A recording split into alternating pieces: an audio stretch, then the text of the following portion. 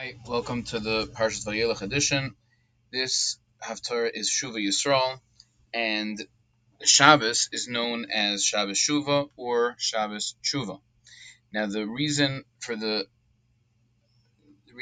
confusion sometimes is over here, based on something we'll discuss momentarily, whether it is Pashut that we read Shuva Yisrael or not.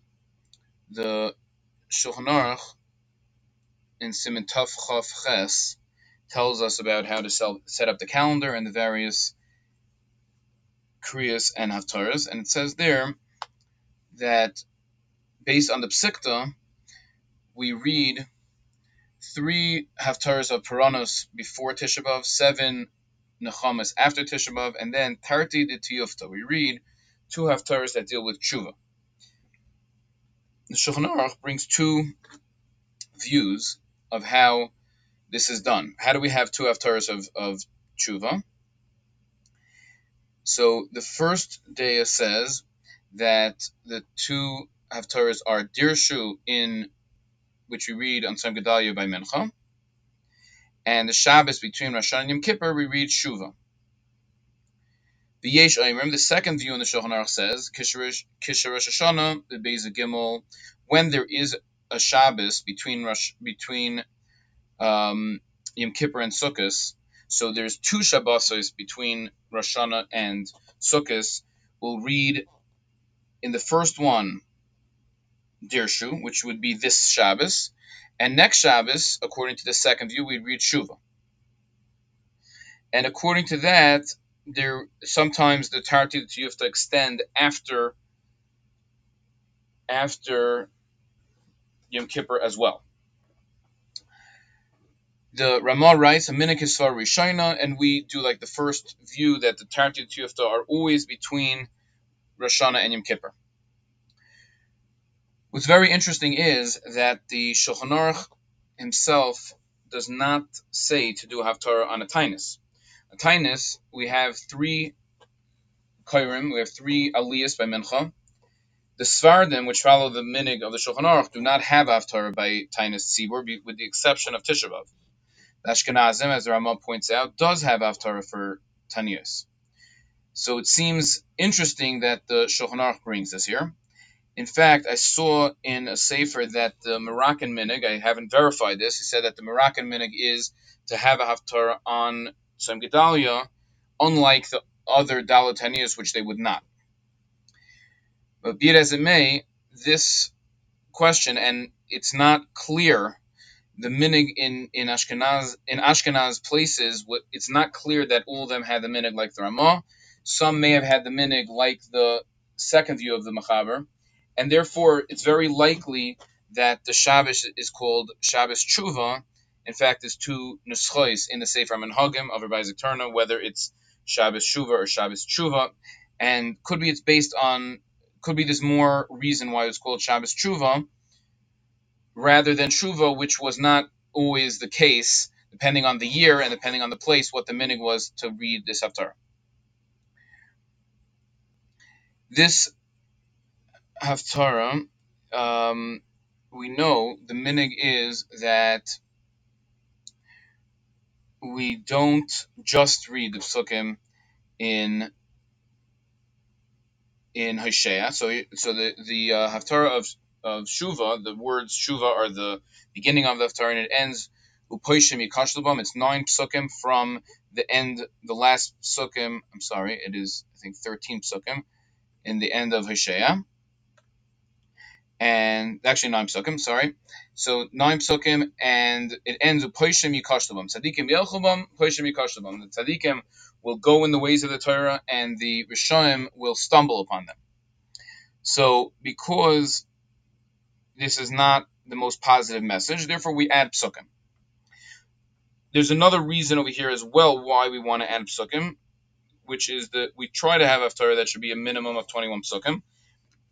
Although we are allowed to end a haftarah with less when there is the end of an inyan, it's the end of the storyline, or the end of the topic. we do try to keep with 21 when we can, a minimum of 21. So various minhagim were to add psukim from Micha or from Yoel, which are other Nevi'im in the Treyasar. Now, there's a halacha. The Mishnah tells us that we're not medalgan l'mafreya. We don't skip backwards. And there's a question in the Poskim whether this applies to Treyasar or not. Now, there's two minhagim, again, as we said, whether to add psukim of Yoel or psukim of Micha. And there's two very interesting sources in Achronim that discuss the different aspects of why, if we should do both or specific ones. So many places do in fact do both. The Dogma Mervava, written by the Noda B'Yehuda on the side of the Shulchan Aruch, says that in many Chumashim it says both, but he says what's the reason for that? He doesn't understand the reason, and he says that very likely the difference would be which parsha we are reading that week. Shabbos Shuvah can be Vayelech or Hazinu. If it's Vayelech, it would have to do with the psukim of Micha, because it says over there, Lo Hechzik Lo Ad Apoy, Hashem doesn't keep his anger forever, which has to do with what it says in the parsha, V'chora Api. On the other hand, the psukim of Yoel does have a connection with Hazinu, as he points out over there. It's similar, and therefore it very likely has to do with which parsha we're reading that week. Rav Moshe Feinstein has a tshuva. This is in Chelek Aleph, Simen Kuf Ayin Dalet, I believe. You just lost it. And Kuf Ayin Dalet. And he says that it would depend on what you're reading the Haftarah from. If you're reading from a printed Chumash or from a Sifra Haftarah, which is all the Haftarahs written on a cloth, but not the entire Navi, rather it's the Haftarahs written one after another, very common in Sephardi shuls. Then he says we would just read Micha, but there is no issue with flipping from one to another. There's no tircha d'tzibur. You don't have to roll it because the haftarahs are written as you want them there, or you just flipping pages. You're not rolling the navi. Then we read the Micha, which is short. It's just 3 psukim. But if we are using a navi, we'll go to the closer place, which is Yoel, and you'll get more psukim there. You'll be able to finish the 21 psukim.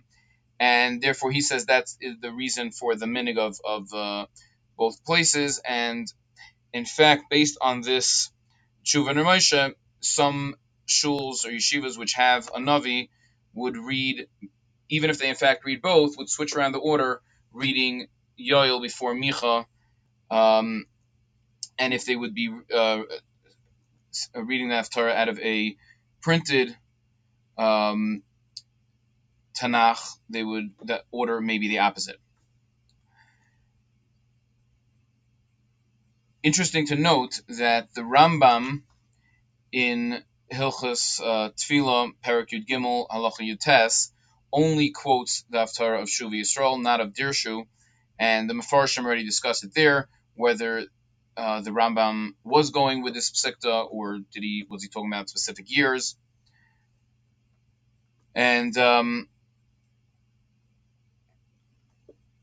just to end with something short about the Haftarah of Mincha on Yom Kippur, which is the famous Haftarah of Yoina.